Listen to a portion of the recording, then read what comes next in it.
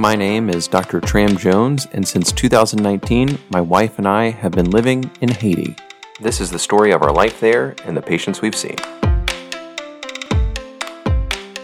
In Haiti, there is little more devastating than the death of a mother. Family life revolves around her. When a mother dies, everything falls apart. In Haiti, mothers die from many things, from violence, from obstructed birth, from eclampsia, from accidents. But I want to tell you about one killer that I've come to detest. I've lost 2 young women with it over the last year. It leads to the slow weakening of the body, and sadly, in too many cases, it eventually results in death. I'm speaking of heart failure. I want to tell you the story of one of these patients. Marie was 22 years old. I was introduced to her in a roundabout way. The Les Bois-Ti-Moun nutrition program treats children with severe malnutrition all over the city of Croix-des-Bouquets. We had cared for a young boy named Francis, and after months of treatment, he was eventually brought back to health. A month after he finished the program, his mother came up to me and our nutrition nurse. She had a little girl with her and another young woman in tow. The child was 4 months old, the cousin of Francis. It turned out the women were sisters. As we looked at them, we saw that the new child was swollen, her lower extremities inflated in the characteristic sign of edema and swelling from malnutrition. We had seen this many times. But the other woman was different. She looked worn out just from walking up to see us. Something was wrong. Miss Bernice and I split up the cases.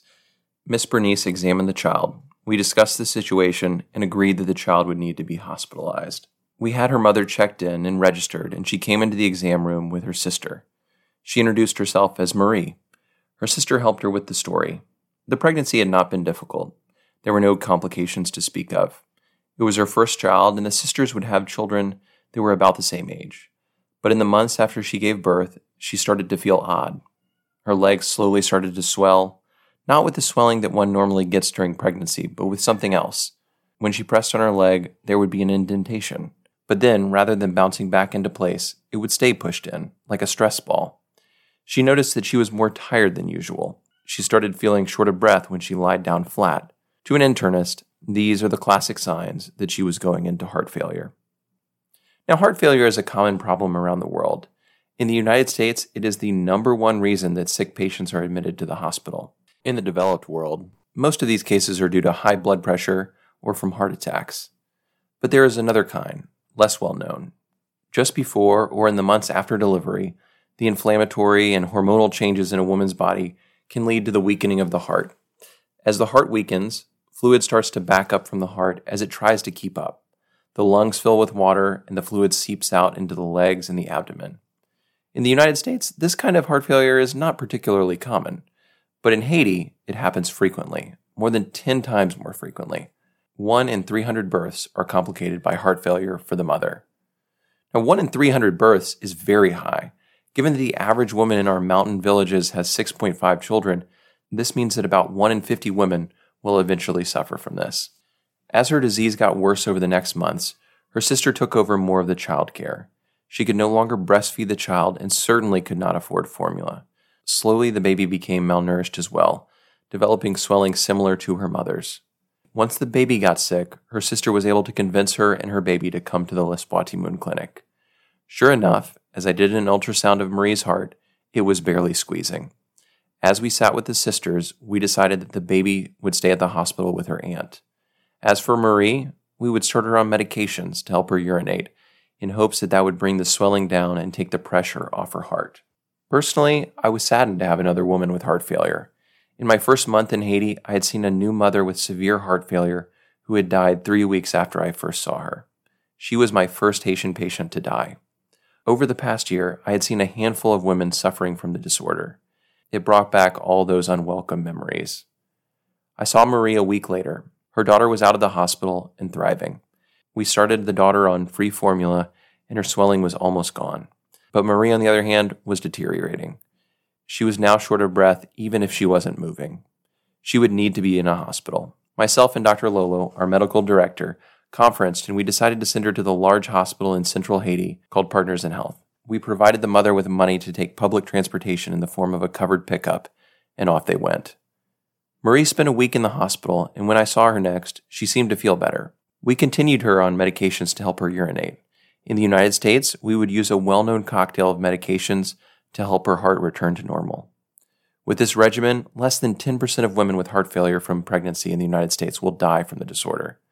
But in Haiti, things are more challenging. We had one medication and we used it, but we did not have the right types of the other classes of medications.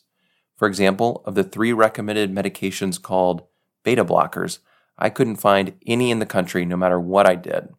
A third medication was not available in our area. So we went with one medication and hoped for the best. 2 weeks passed and I had not seen Marie. But on a Thursday, I came to the nutrition program and I found Marie's sister sitting in the waiting area with Marie's daughter. She was crying. I knew what this meant. I was told the story. Marie had gotten much worse. She was short of breath as fluid built up in her body. She had come to the clinic on a Saturday, but we're only open Monday to Friday. In a panic, she had gone to another hospital and been admitted. She had succumbed the same day. Why had she died? I had to sit and think about it. First, it took a long time to get a diagnosis. Haitians without money are often forced to wait a long time to save up to go to see a doctor. This doesn't just mean a doctor's fee. For example, the fees at Les Bois-Ti-Moun are nominal. But this also means transportation. This means time away from taking care of your child. Second, there was a lack of consistency. I was her doctor, but each week I was spending time in the rural areas seeing patients in the mountains, so it was very difficult for her to be able to set up consistent follow-ups. Consistently taking medications is the way to strengthen the heart. Third was the obvious lack of medications. In the United States, being creative is rarely part of the job description for a physician. But in Haiti, you have to innovate. Often you don't have a medication or it is prohibitively expensive. Even if we didn't have any of these recommended drugs, we should have been more bold in exploring second and third line drugs. These were the painful lessons we had to learn. 2 weeks ago, I was seeing patients and another young woman came in with the same familiar story. She had a 6-month-old and her legs were swollen. It brought back flashbacks. I ultrasounded her heart and it was predictably very weak. But this time, we felt ready. Myself and our medical director discussed the case. I had already brought up the issue with some cardiologists back home, and we agreed that even if certain medications were not those exactly recommended in the United States, they were better than nothing. We would use one of these less efficacious beta blockers. If need be, after a week, we would send someone into the capital to buy the third medication. So we started her on a 2-drug regimen, as well as a diuretic. We were very clear with her that we would see her every week to assess her swelling and adjust her medications. We had already set up Wednesdays as the days that I would regularly be in the clinic and I would be able to see her. I saw her today, and she is doing remarkably well. She has already shed 12 pounds of fluid, and the new medications seem to be agreeing with her. She is motivated to come each week, and she already feels much better.